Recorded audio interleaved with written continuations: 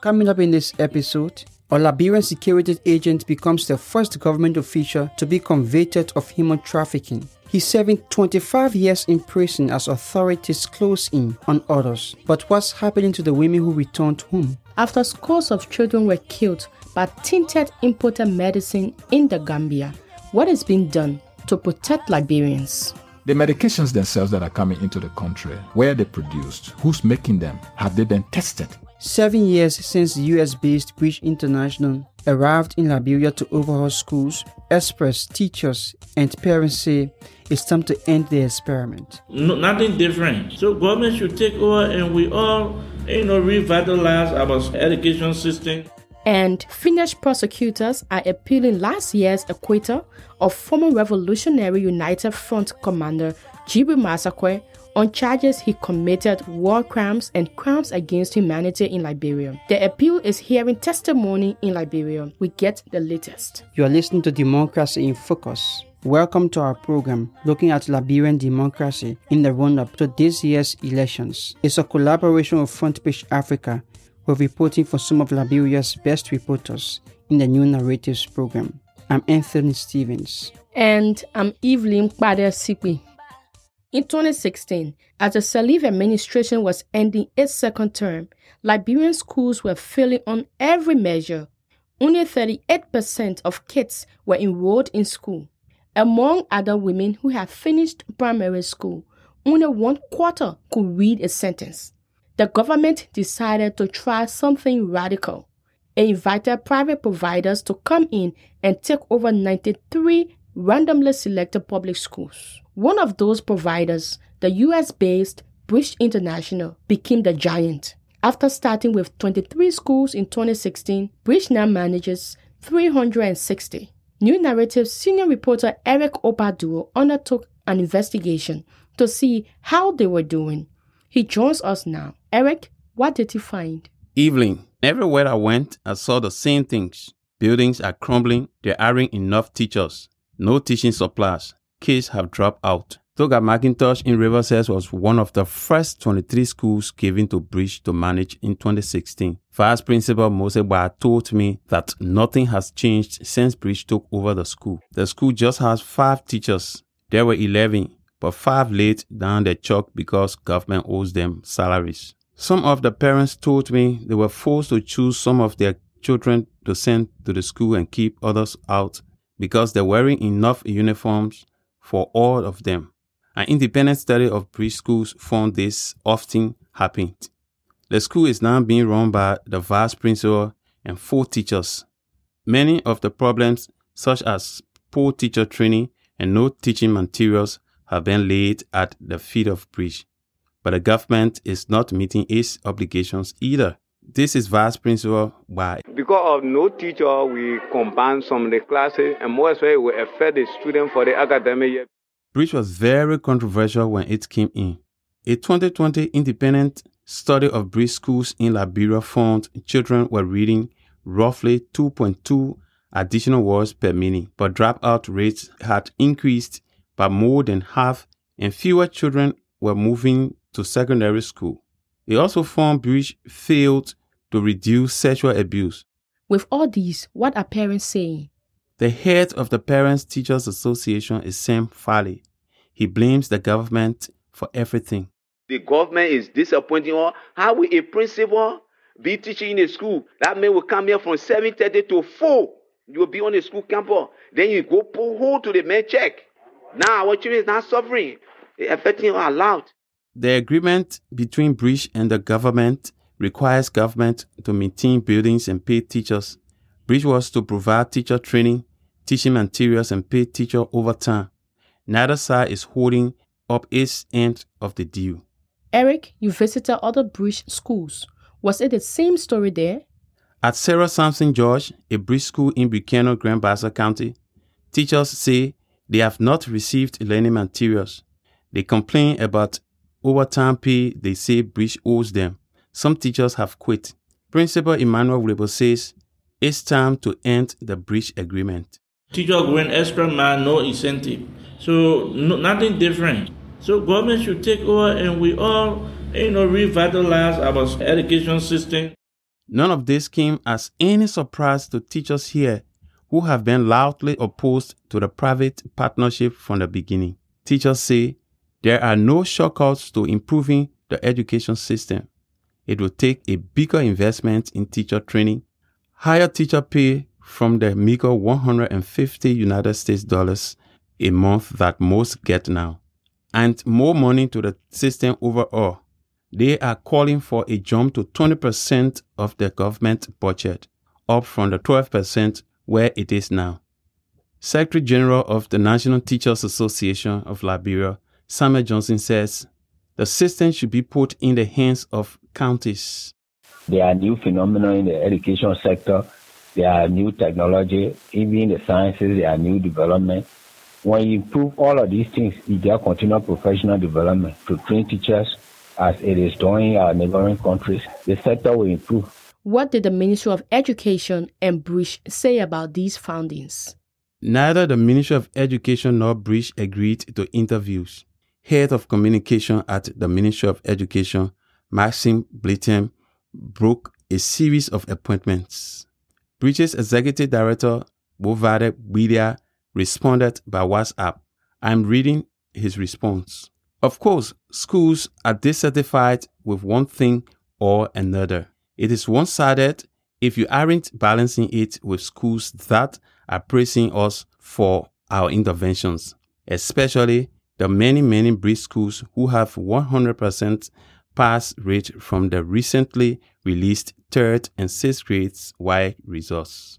So I called one of the schools that William referred to as an example of success, Bakedu Public School in Lofa, and I just heard more of what I've heard elsewhere.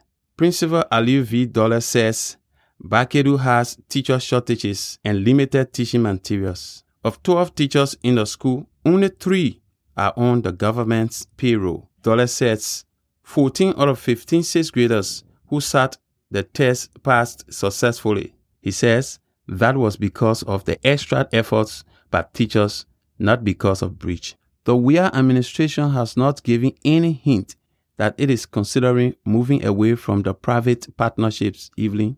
So, we'll be looking closely at the other political parties competing to lead the country and see what their plans for education are. Thanks, Eric. You are welcome, Evelyn. Alarm bells went off across the world in October last year, when 77 children in the Gambia died and many more were sickened by a tinted cough medicine that had come from an Indian company called Maidenhealth. Liberian authorities, like those around the world, banned imports from the company.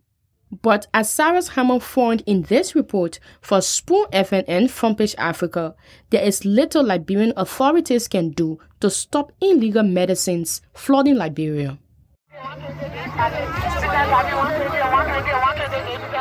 It's late afternoon in Red Light Market on the outskirts of Monrovia, and hundreds of marketers from across Liberia have trooped here to sell goods of different kinds.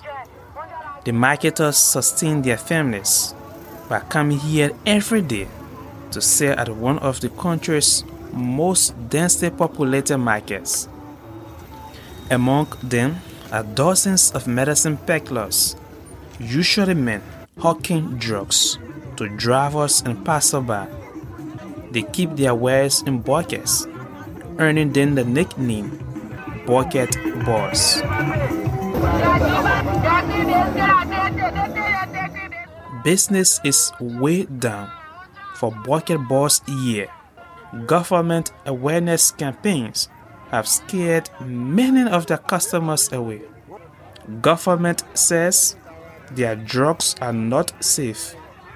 Bought from unregulated dealers, they are out of date, poor quality, fake or even tinted. Medicines are also poison depending on how you take it, even with when they are good. Okay, depending on the quantity you take, they could be poisonous. They should start purchasing from Bucket Boys because it's not safe. Dr. Flumoku Melon is the technical advisor of the government agency tax with regulating medicine imports into Liberia. The Liberian Medicines and Health Products Regulatory Authority, or the LMHRA. The authority licenses importers and the companies that sell the medicines. The government was able to immediately suspend imports from Made in Pharma, for example, but there are major limitations. So what we do is we test per batch, every batch. So you are telling me that every medicine product that enters this country has been tested by the LMHRA? Yes, when you've been authorized for import, there are routes through which product will come in. Sometimes it's unofficial, but like we said from the beginning of this interview, people will smuggle. Those are not the ones I'm talking about. Dr. Meda says these drugs are the ones that most often find themselves to bucket boss and market sellers. But there are likely also problems with medicine imported legally. Though the authority tests them, Dr. Meda concedes it does not have the training and equipment to do the thorough quality checks that will catch all problems. Sophistication in terms of food decentralization, in terms of resources, equipment, qualified professionals. We need more technical people. To have them on board, you need salaries to pay them. James BM is the Deputy Director of the Supply Chain Management Unit within the Department of Pharmaceutical Service at the Ministry of Health. He also concedes that though there are strong policies on health regulation, there is not enough political will to enforce them. For example, the donation guideline. The donation guideline is actually meant to evaluate drugs that are coming in country from donors. That guideline has all of the ingredients that are required to make sure to ensure that drugs coming in country are not substandard or they are not expired drugs. But then again, for example, the document we're talking about in question now it has expired. It was designed or drafted to let go for like 5 or 6 to 7 years, and after that it should be revised. But due to the lack of finance, so the government still have that document lying down in the expired stage. He wants to see a task force with all relevant parts of government involved. Currently, as we speak, our borders are porous. And even the Ministry of Health and the NMHRA does not have the power, the manpower, to tackle all of the issues as it relates to importation of those medicine. Security-wise, we also need the security support. On the front lines, medical staff are dealing with the devastating impact. Boama Dube is a physician assistant at the Best Care Medical and Diagnostic Clinic in the EAWA community of Painesville City. Just recently, he treated a 5-year-old child whose mother had bought medicine without a doctor's prescription. I saw a child here with malaria, vomiting, a lot of things were happening. According to the mother, they took the child to a drugstore and they gave the child malaria medication. The medication or whatsoever that was served that person was not the correct dose. It never had the active ingredient. Dugbe's treatment saved the child's life. Such stories make leading infectious diseases expert Dr. Dugbe Christopher Yan angry. He wants to see a much tougher regulatory system in place. The medications themselves that are coming into the country, where are they coming from? Where are they produced? Who's making them? Have they been tested to prove that what they claim is actually accurate? In the United States, the Food and Drug Administration, even in Ghana, the Food and Drug Administration does that and evaluate this medication. And they usually stop the medication if the laboratories of the government finds out that these medications are not doing what they claim to be doing. In Liberia, it's another story. Dr. Yan is part of a global chorus of experts alarmed by the rampant misprescription of antibiotics.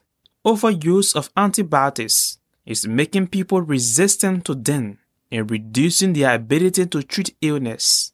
They worry that soon there will be no effective antibiotics left. They are some of the drugs most often given out by pharmacists and illegal sellers. Dr. Yan would like to see many medicines available only with a doctor's prescription. For now, getting safe medicine continues to be a dangerous lottery for most Liberians. That was Sarah Salmon reporting for Spoon FM and Front Page Africa. Last month, an agent of the National Security Agency called Arthur Chinchin was sentenced to 25 years for human trafficking. Anthony, you've been following these cases. Tell us more and why this case is so important. Chinchin is the first government official to be convicted of human trafficking, and is the highest penalty for trafficking in Liberia. It follows the revision of the country's trafficking law in 2021, which made the minimum sentence for a trafficking conviction 20 years. Judge Roosevelt Wade agreed with state prosecutors that Chinchin, who was stationed at the Rabat International Airport, abused his position by helping the two women evade immigration checks on their way out of the airport to catch a flight to Oman.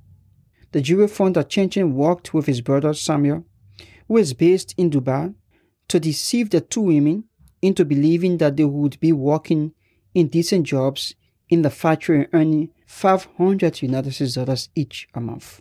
The women were poor and desperate to get their families out of poverty.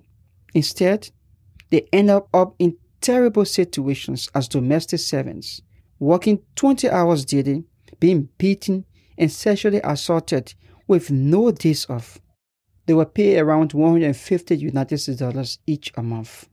One of the women told us she spent 10 terrifying weeks in an Omani jail because her sponsor accused her of stealing a phone. One of her cellmates died, according to her. Authorities estimate about 200 women went to Oman. As part of their scam, Chinchin received $75 from each one as they passed through the airport. So that's about $15,000 that he would have netted from the scheme. Arthur's brother Samuel worked with Omani agents to get the women's visas and air tickets, according to prosecutors.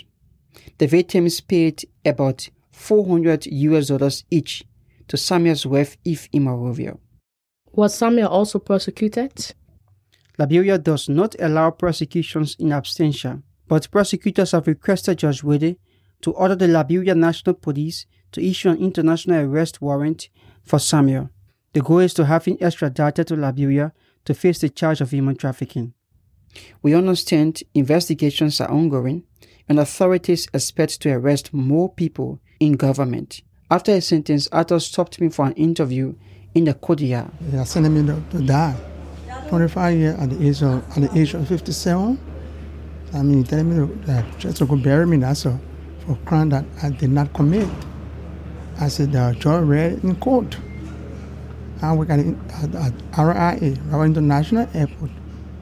Ben, a security man, to not ban you or stop you from helping anybody for that nature. This is why you are there. Somebody who doesn't know your way out, he asks you, yes. The judge said that you abused the position. I did not abuse my position. Chinchin made a lot of allegations about a cover-up by police and higher-ups in government. But so far, I have found no evidence of that. So what has become of those women?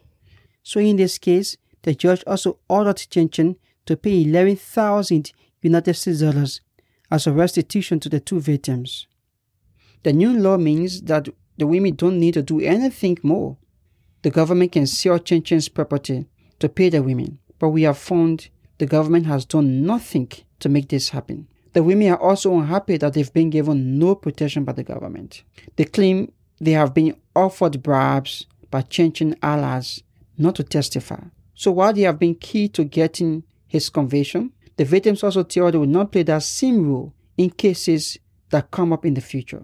The government has got a lot of accolades, especially with the US government, for the success in cracking this rank, but it may need to be careful to protect the witnesses if that success is to continue. Anthony, thanks for that. You are welcome, Evelyn. Finally, today in 2022, the former Revolutionary United Front commander Jibril Massaquet became the only former combatant to face trial for alleged atrocities committed in Liberia's civil war to be acquitted.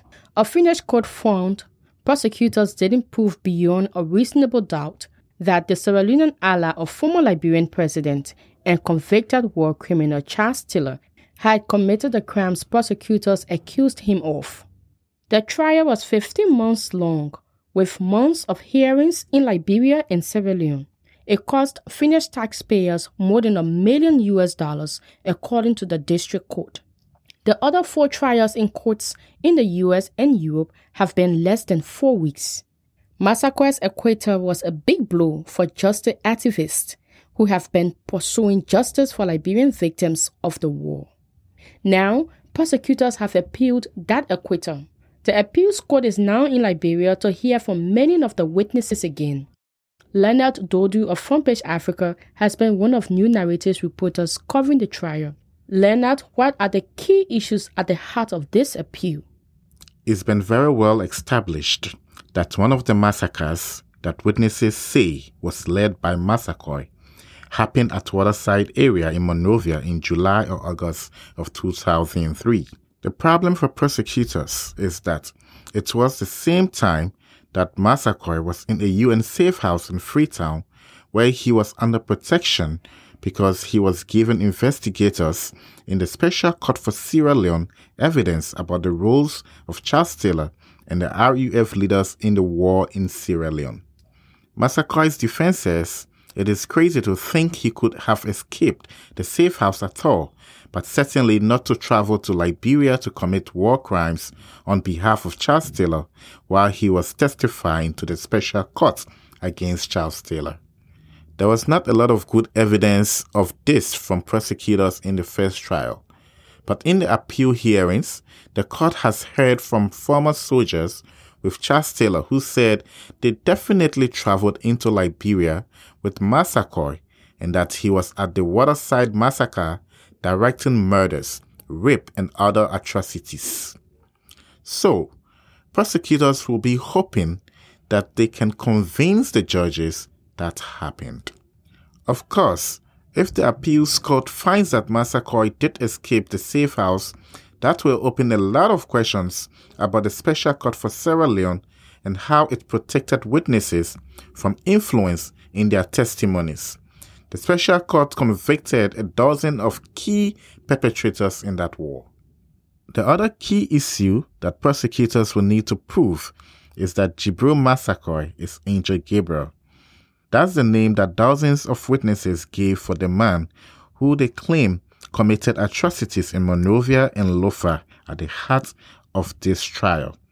Human rights experts have said they did not hear of anyone named Angel Gabriel at those massacres. So in coming weeks, prosecutors will be trying to prove that Angel Gabriel and Jibril Massaquoi are one and the same. Thanks, Leonard. Just before the trial, I spoke with the presiding judge of the appeals court, Kimo Venin. We are expecting to hear a little over 70 witnesses. There are certain which we haven't been able to reach, so the number is not quite certain, but perhaps I could say that around 70 witnesses here in Liberia. We have heard that 3 of the witnesses who are supposed to be heard are dead. Can you please speak to that? Yes, that's correct. 3 of the witnesses who were supposed to be heard have died after the district court hearings. There has been no other alternative than to watch the videos from their hearings in the district court. I have no knowledge of the reasons for their death or whether they had been threatened after their testimonies or anything like that. We presume that they died of natural causes. There's no knowledge pointing to another direction. And are you also expecting to travel to Sierra Leone? Will you also travel to Sierra Leone as we are hearing? Well, we are hoping for that we can travel to Sierra Leone, and that would, according to our wishes, happen in the beginning of May. But we haven't received an answer for our request for the mutual legal assistance from Sierra Leone government. So we are still expecting and hoping for the best.